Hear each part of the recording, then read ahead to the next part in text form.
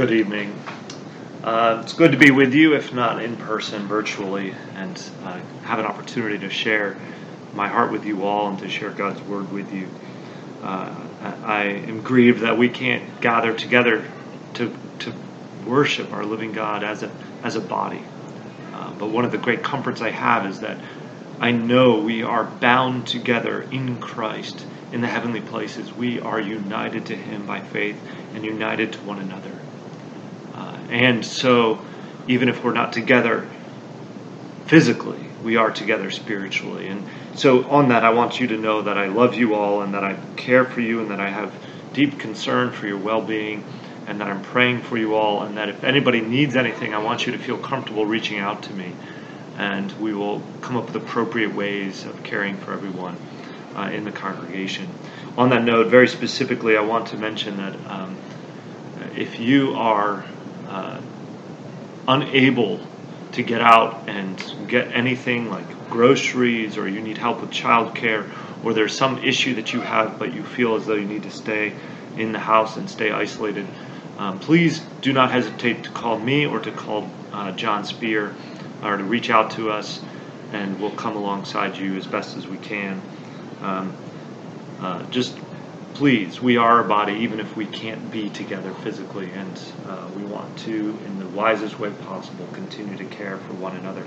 And that goes for you all. In wisdom, consider how you might care for each other.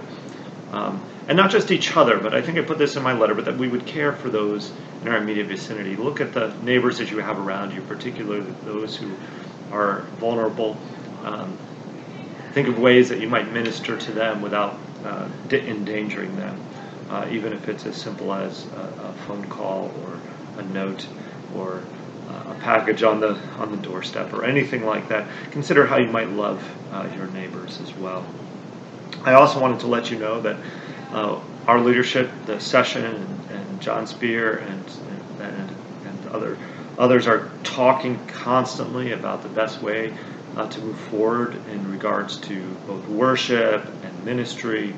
And we will keep you abreast of what we decide going forward, but you can assume for this week, obviously we're not meeting, and we will not meet next week. And hopefully we'll let you know in the next couple of days how long, at least for the foreseeable future, that we'll plan on meeting virtually or not at all.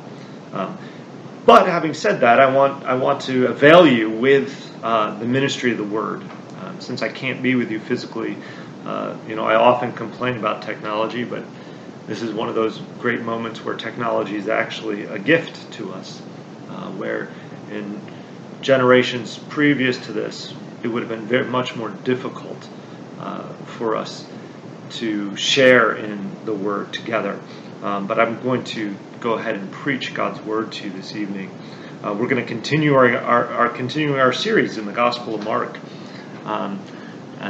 And I think that consistency and that constancy of having the regular ministry of the Word and that common sermon that we're all thinking about and meditating on helps in knitting us and binding us together. And we'll look forward to the day when we can come together and worship and discuss the things of God together. So with that, let me go ahead and read God's Word to you. We're looking at the Gospel of Mark. It reminds me too, in the email that I just sent out, you should have received a copy of the bulletin. And in that bulletin, you will find the liturgy for the week. And this is my goal, is to get out to you before Sunday or on Sunday, the bulletin, along with a link to the sermon, so that you can gather as a family or as a couple people or even as yourself and go through the same order of worship that we've crafted together in order to worship God. And even though we can't worship together physically, we can be spiritually bound by these things as we worship with the same material. And so you can turn with me now in your bulletin.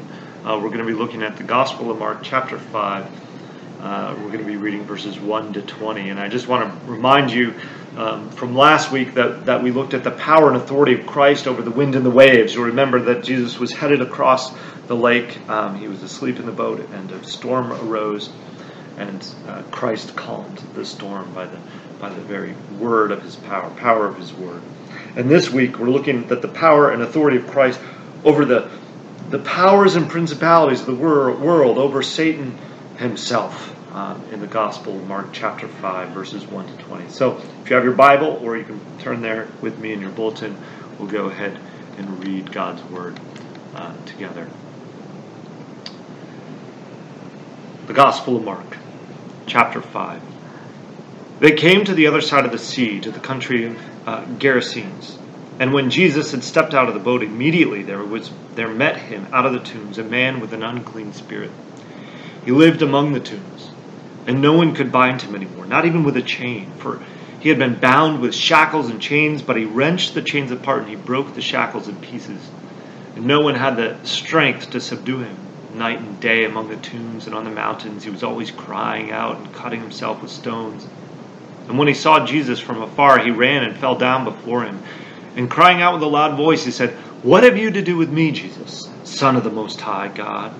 I adjure you by God, do not torment me." For he was saying to him, "Come out of the man, you unclean spirit." And Jesus asked him, "What is your name?" He replied, "My name is Legion, for we are many." And then he begged him earnestly not to send them out of the country. Now a great herd of pigs was feeding there on the hillside, and they begged him, saying, "Send us the pigs, let us enter them." So he gave them permission. And the unclean spirits came out and entered the pigs, and the herd, numbering about 2,000, rushed down the steep bank and into the sea, and drowned in the sea. The herdsmen fled and told it in the city and in the country. And people came to see what it was that had happened. And they came to Jesus and saw the demon-possessed man, the one who had the legion, sitting there, clothed and in his right mind, and they were afraid.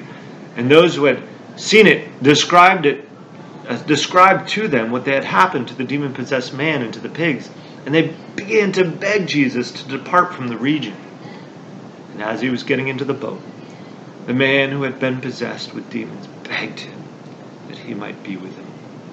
And he did not permit him, but he said to him, "Go home to your friends and tell them how much the Lord has done for you, and how he has had mercy on you." And he went away and began to proclaim in the Decapolis how much Jesus had done for him. And everyone marveled. The word of the Lord. Thanks be to God. Let's pray. Heavenly Father, we ask that you would reveal to us this Lord of glory who is full of mercy, this great King who rules over not just the wind and the waves, but over every power and principality in this world, who redeems us from evil. We ask you would help us to see this in Jesus' name. Amen. The world is more than our eyes perceive. It's more than the dust on our shoes. It's more than the cells of our body. It's more than the sun and the moon and the stars. It is, as Martin Luther put it, a world with devils filled. It is a spiritual as well as a physical world. And as our world faces the existential threat of a deadly virus that can hurt our bodies, it's important for us as believers to consider the spiritual battles that are raging for our souls. In our text this morning, that spiritual battle breaks out into the physical world, exposing us to the efforts and the effects of the evil one and his minions on humanity. Now, I tend to think that as 21st century westernized people, we have a hard time understanding and making sense of things like demon possession. There may be someone here who has had some interaction with it, but for most of us, it's a foreign concept that has been relegated to Hollywood caricatures. And I would even go further. Even religious scholars have scoffed at the supernatural world of the New Testament. Rudolf Bultmann, a liberal scholar of the mid-20th century, said, "It is impossible to use electric lights and wireless and to avail ourselves of modern medical and surgical discoveries and at the same time to believe in the New Testament world of spirits and miracles." Now, I'm not sure why exactly technology negates the spiritual realm. If you ask me, technological advances simply distract us from it. And even though I would say most of us don't buy Bultmann's secular view of things. Nevertheless, we're impacted by it. We have trouble understanding that this world is both spiritual and physical. And when we read it in Scripture, it seems foreign to us. We're uncomfortable with it. We certainly rarely talk about demonic activity and spiritual warfare in our own personal lives. On the other hand, there may be some among us, some of you, that are on the other extreme. You readily see the spiritual battles that rage. Luther's world full of devils makes complete sense to you. In fact, you might even find yourself constantly worried and anxious about the power that the evil one wields. You might be obsessing over the angelic and the demonic world. Lewis said it well in the preface to the Screwtape Letters when he said, "There are two equal and opposite errors in which our race can fall about the devils. One is to disbelieve in their existence. The other is to believe, and to feel an excessive and unhealthy interest in them. They themselves, that is, the devils, are equally pleased by both errors." Well, our text addresses both extremes. On the one hand, the spiritual conflict is very present and palpable in the text. There is no escaping it, and Mark expresses it in quite vivid form. A unified horde of demons is found tormenting a man. And on the other hand, as powerful as this legion is, it does not reign. It does not rule. Though it has the force of hell behind it, it cannot compare to the Lord of glory. In this text, we see King Jesus ruling over the powers of hell and setting the prisoner free. And I want us to consider this truth, that the Son of God sets us free from the tyranny of the devil. That's what I want us to think about. And we'll do it in 3 parts. We'll look at the tyranny, the triumph, and finally the transformation. First, the tyranny. You'll remember that last week, after preaching on the shores of Galilee, Jesus left in a boat with his disciples to go to the other side of the lake. After calming the storm, he and the disciples reached the far side of the lake. They had come to a region called the Decapolis. It was a Gentile region. It bordered Israel. It was, if you had a map in your head, it was in the northeast corner, if you will, of Israel and what might be called modern-day Syria. And they came, that is, the disciples and Jesus came to the area of the Gerasenes. There's another name for it given in Matthew, and it seems that there's some discrepancy, but it's the same place. It was a desolate area with caves and tombs where a man with an unclean spirit was forced to dwell. He was relegated to these caves. Mark gives us an aside about the man. It seems that the local people had tried to control him. They had chained him, but on account of his power and the power of the unclean spirits in him, he was able to break those chains. No matter how much they tried to bind him, they could not control him. Now, it's really hard to imagine the scene, right? The disciples pull up to a shore after having almost lost their lives in the storm. And then they were undone by the power and authority that Jesus displayed in his command over the wind and the waves. And now, after asking the question, who is this that even the wind and the waves obey, they've come across, probably in deep contemplation about this Lord of glory who is sitting in their boat. And as they came to shore, they were thinking, oh, we're made it. This is an intense time that we've gone through. Only they come to a place that was haunted by a powerful, demonically possessed man roaming among the tombs and caves of the area. Can you imagine? That's a terrifying day. What? We had the storm, we had the calm, we had the Lord of glory, and now we have this demonically possessed man who breaks chains, who moans and screams and cuts himself. And he's there. It's a terrifying day. But imagine the daily terror that this poor man experienced. The disciples had a terrifying day, but this man lived with a terror every day. Imagine losing total control of your body. Imagine losing your speech. We don't really know how much awareness he had, but the text says that he was crying out and cutting himself. Was the demon inside him doing that? Was it his own tortured plea and longing to be done with the pain and torment of this demon? The text doesn't say. Whatever the case was for this man, he was oppressed and terrorized to a degree we cannot imagine. And here's the most important thing to note about the demonic activity in general, the aims of the evil one. The goal is the utter destruction of God's image bearers. It's no wonder that this man cut himself, that he disfigured himself. The demon was driving him towards destruction.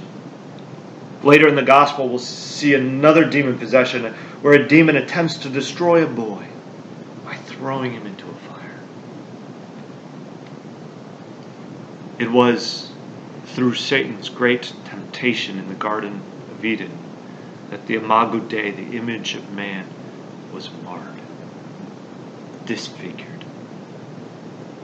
Demon possession is a very highly visible and gross manifestation of the tyranny of the evil one.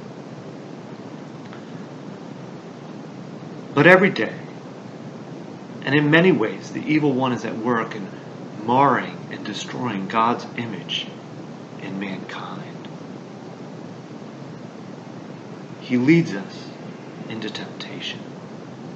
He entices us to do evil deeds. He seeks our moral and spiritual decay, and he works through our sin to destroy others, to mar others through our hate and our murder and our deceit and our adultery and our theft and our covetousness and all the like. It's his goal. We see the ranging effects of the demon possession in our text. The townspeople are enticed to mistreat this man and to cast him out. They can't deal with him. But they also are experiencing the terror of these demons as they see the chains being busted apart, as they hear the cries of the man night and day, as they fear for their own life and safety. We fool ourselves if we do not see the spiritual reality of the world around us.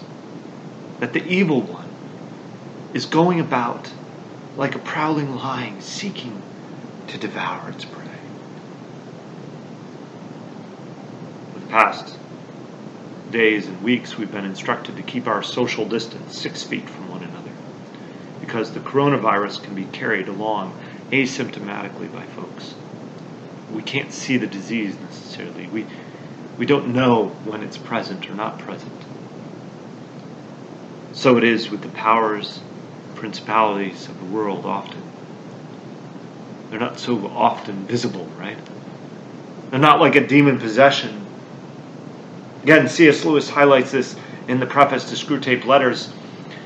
Just as an aside, in terms of what Screwtape Letters is all about, it's an interesting fiction about demons talking about how to mar, disfigure, destroy people.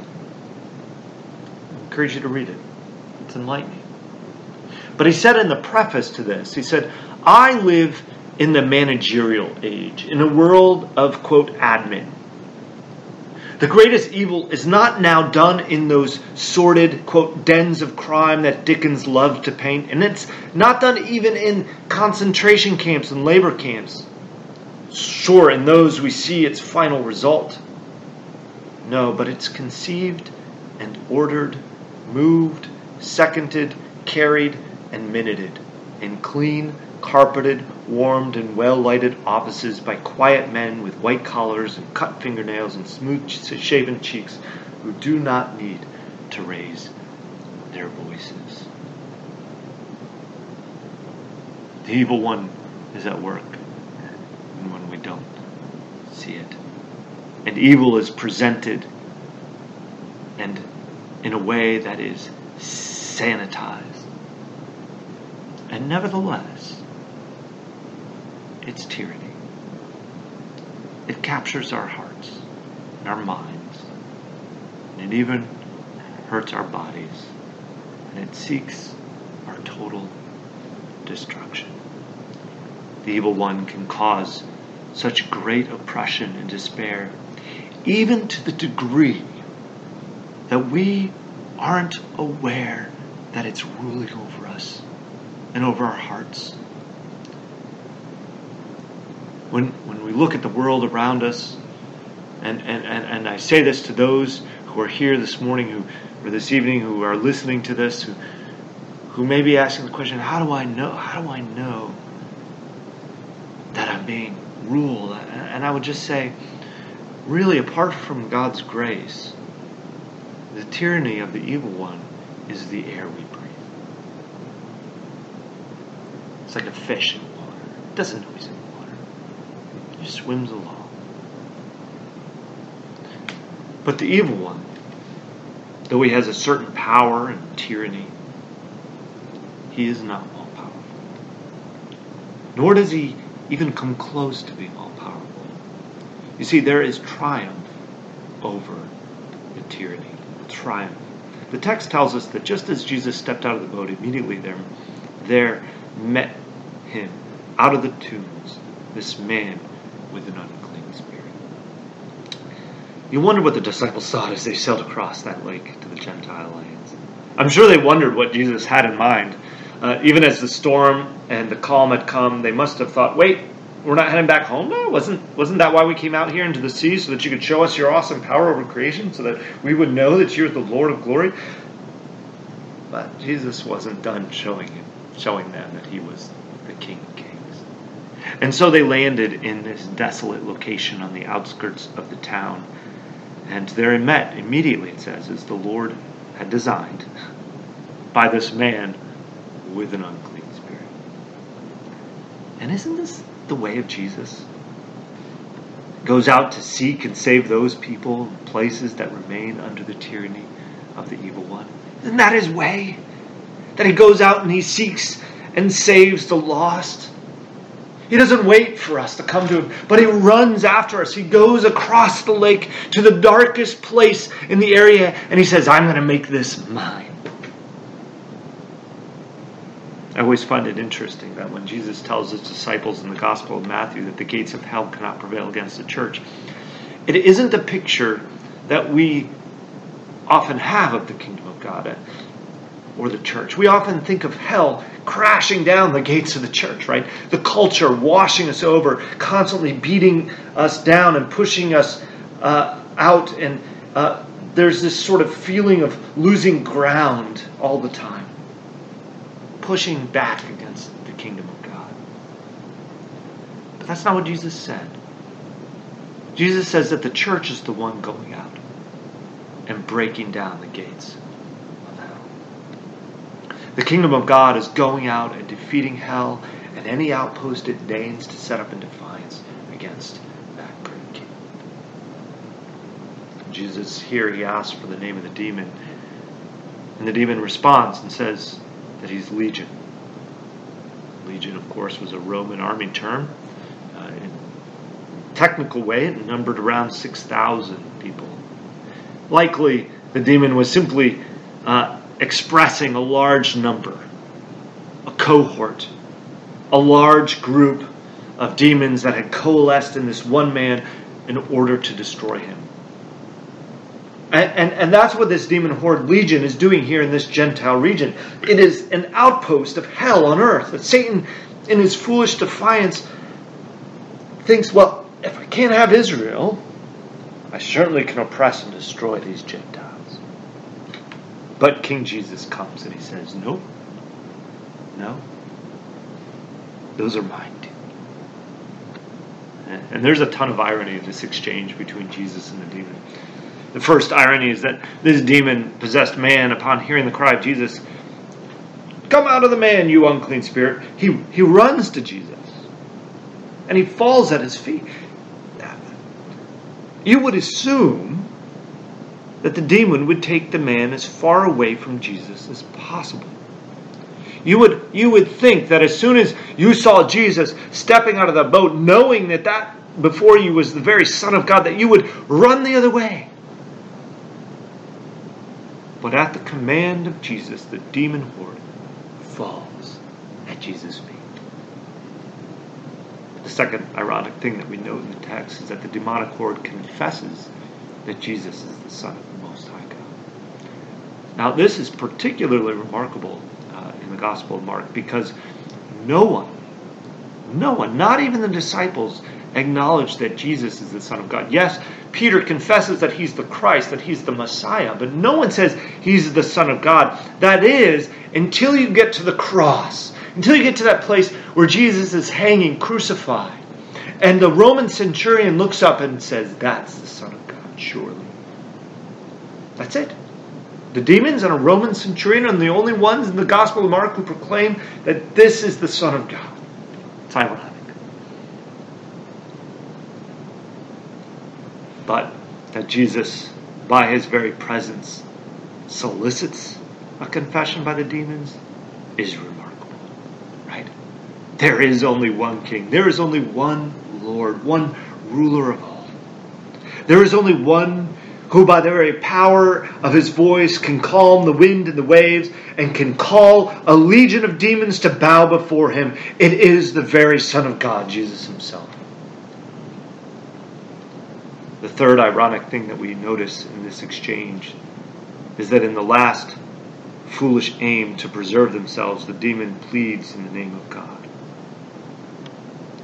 They know that the only power equal to the Son of God is the power of his heavenly Father. How foolish. How foolish.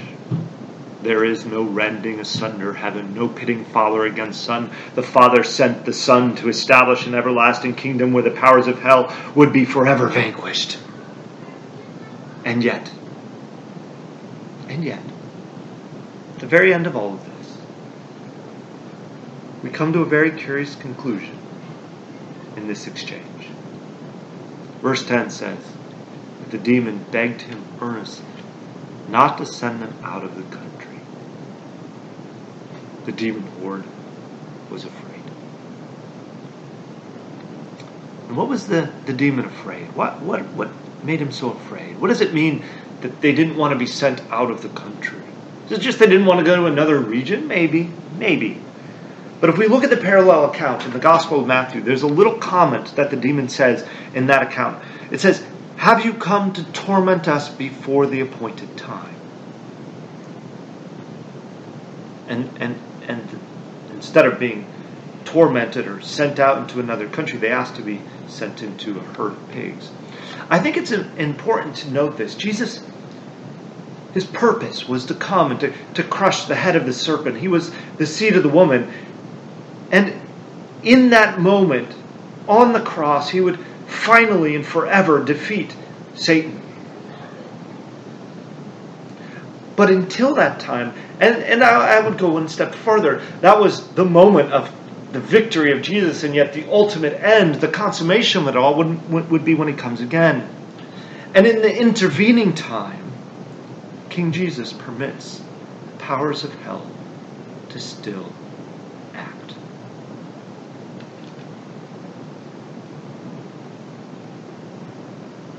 I think that when they asked not to be sent out into another country, they were asking not to be destroyed permanently. And they were calling out, the time has not yet come, the appointed time hasn't arrived. And so they're saying, let us continue to do our evil. And the hard truth is that Jesus permits it. He permits the powers of hell to still act. That's a really hard truth. It says in the text that he gave them permission to go into the pigs, and in doing so, Legion destroyed those creatures. They run down the embankment and off into the sea like a bunch of lemmings. What a sight it must have been. And Jesus permitted it. Often, the question arises, if God is good, why does he allow evil in the world? It's one of the hardest questions. And on one level, I can honestly say I don't know. Could there have been another way? But there wasn't another way. What I can say is that in permitting evil, he has allowed for the magnificent display of his mercy and grace and judgment. In other words, we know more of God, of his wonder and of his awe through his permission of evil, through us suffering under the weight and power of sin. Because in that, we see the wonders of his mercy and grace. And as he brings judgment, we see the awesome wonder of his justice. And in that way, God is glorified. He's made known. He's revealed. And even through the pain and hardship of enduring the tyranny of the evil one, when we are released, we know the goodness of God ever more clearly. We know his grace and mercy in a way the angels can't understand. Now, I think Jesus is also painting a picture with these pigs. Pigs, as we know, were unclean creatures, at least in the Jewish world. And this unclean spirit was thrown into these creatures. And all of this uncleanness get tossed into the abyss, into the sea. And there's a picture, even if the final judgment hadn't come, yet this was a picture. We saw and heard a few weeks back at the great white throne that sin and death and hell would all be thrown into the lake of fire. All those powers would ultimately be vanquished. It was a picture. It's also a picture. Here, Jesus is saying, yes, I'm permitting evil to continue, for these pigs to be destroyed. This isn't the appointed time, but there is time that is coming. And in this moment of the cross, when it comes, it's the place where the most vile act of wickedness and evil that has ever been done is permitted. The Lord of glory, the very Son of God, is crucified, is hung on a cross. And in that moment, it seems that Satan has triumphed. Yet in that very spot where the seed of the woman is crushed, the seed of the serpent is vanquished forever. There is an appointed time that even the demons know is coming, and that has already come. Jesus permitted the destruction of the pigs, but in the end, the King triumphed over this legion of hell on the cross. He has conquered sin and death. And this is good news, friends. Jesus comes, and he seeks those bound under the tyranny of sin and under the authority of the evil one. Jesus comes, and he sets his people free. He comes, and he redeems us. He lays down his life and offers himself up as a sacrifice and pays the penalty for our rebellion and sin. And he sets us free. Friends, this is good news. Do you know what it's like to be under the weight and tyranny of evil? To constantly sin, to hurt, to cause pain, to be selfish, to fail in love. Friends, Christ is victorious. He has conquered his and our enemies. and he sets us free from that tyranny. And we are transformed. And this is my final thought. Well, the herdsmen lost their livelihood. They ran off to tell everyone, everywhere, what had happened, to come see. And while that herdsman was off running, we see another picture. They come back, and this man who had been demon-possessed was transformed. When they came back, the townsfolk with them, they found this once demon-possessed and dangerous man who ran around naked, who broke chains, who cried out day and night, who cut himself. They saw him sitting, dressed in his right mind, and it says that they were afraid. It's another ironic moment. Here was a man who was possessed. He was oppressed. And in their mind, that was normal. That was the way things had always been. Evil and oppression were normal. They were the expectation. It was, as I said before, the air that they breathed. And now they saw the complete transformation and restoration of this man. And they were afraid. And honestly, rightly so. After all, none of them could bind this man, could transform him, could change him, could rid him of this evil legion. They were right to be afraid, for they were in the presence of the Son of God, the one who had authority and rule even over the powers and principalities of the world. Yet, in their fear, instead of bowing down to the Lord, instead of worshiping Him, they asked Him to leave. Jesus was too much. It's too much. Certainly, He threatened their livelihood, right? Those pigs were their livelihood. What else was He going to do? What else was He going to disrupt in their life? He was too much for them. But that was not the response of the restored man. Jesus wasn't too much. Jesus was everything to him. He wanted to be with him and to go with him, to follow him wherever he goes. And isn't that the way of it?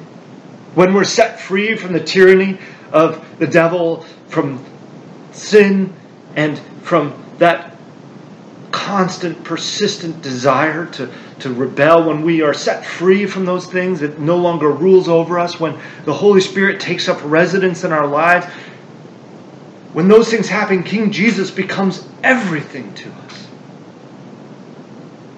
He doesn't lose his grandeur.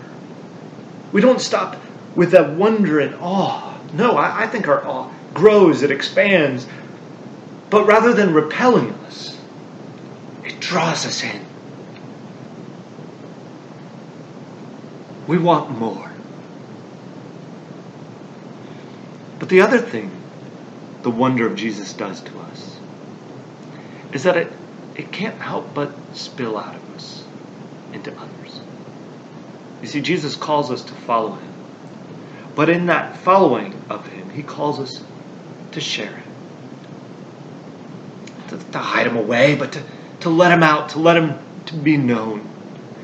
And so instead of bringing him into the boat, he sends Jesus, that is, instead of bringing him into the boat, he sends this restored man off to spread the good news of the King. To go off to his friends and family and to start that work of spreading the kingdom of God, the rule of Christ, beyond the borders of Israel, on the edge of Israel, across the globe. Pouring out of it. Go, tell your friends. Share what the Lord has done for you. Well, Martin Luther penned his words of his famous hymn, A Mighty Fortress, some 1,500 years after this story. I imagine that it was this song that this redeemed man sang to his friends and to his family. Singing, oh, and though this world with devils filled, should threaten to undo us. We will not fear, for God hath willed his truth to triumph through us. The prince of darkness grim, but we tremble not for him. His rage we can endure, for lo, his doom is sure. One little word shall fell it. That word, above all earthly powers, no thanks to them, it abideth. The Spirit and the gifts are ours through him who with us sideth. Let goods and kindred go, this mortal life also. The body they may kill. God's truth abideth still. His kingdom is forever. Let's pray. Heavenly Father, we thank you for your word.